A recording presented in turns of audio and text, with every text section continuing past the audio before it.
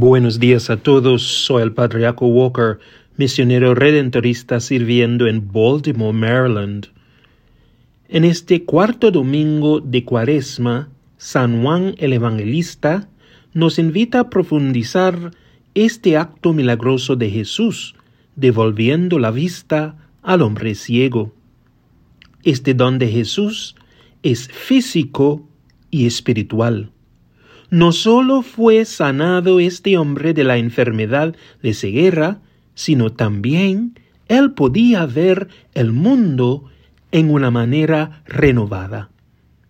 Jesús abrió nuevas posibilidades por este hombre, agregando una nueva dimensión y profundidad en su vida. Hermanos y hermanas, Jesús quiere borrar las cosas que nos obstaculizan nuestra vista y cambiarnos radicalmente como lo hizo con este hombre. Jesús desea que experimentemos una existencia llena de su gracia para ver la verdad de quiénes somos como miembros de la familia de Dios. Que podamos ver no con nuestros propios ojos, sino con la perspectiva divina, discerniendo su voluntad por nuestras vidas. De esta manera, vamos a parar juzgándonos a nosotros mismos y nuestros prójimos.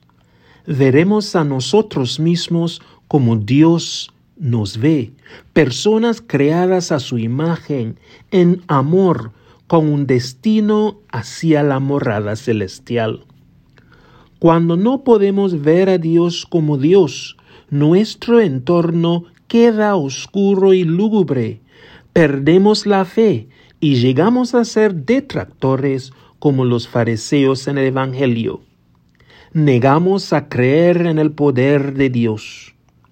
Algunas personas están condenadas irremediablemente por una capacidad de alegrarse y ver lo bueno, que en lugar de mirar la admirable curación de un ciego de nacimiento y alegrarse, mirar que el hecho ha ocurrido el sábado contra la ley, y condenan el hecho porque no lo ha hecho uno de los nuestros.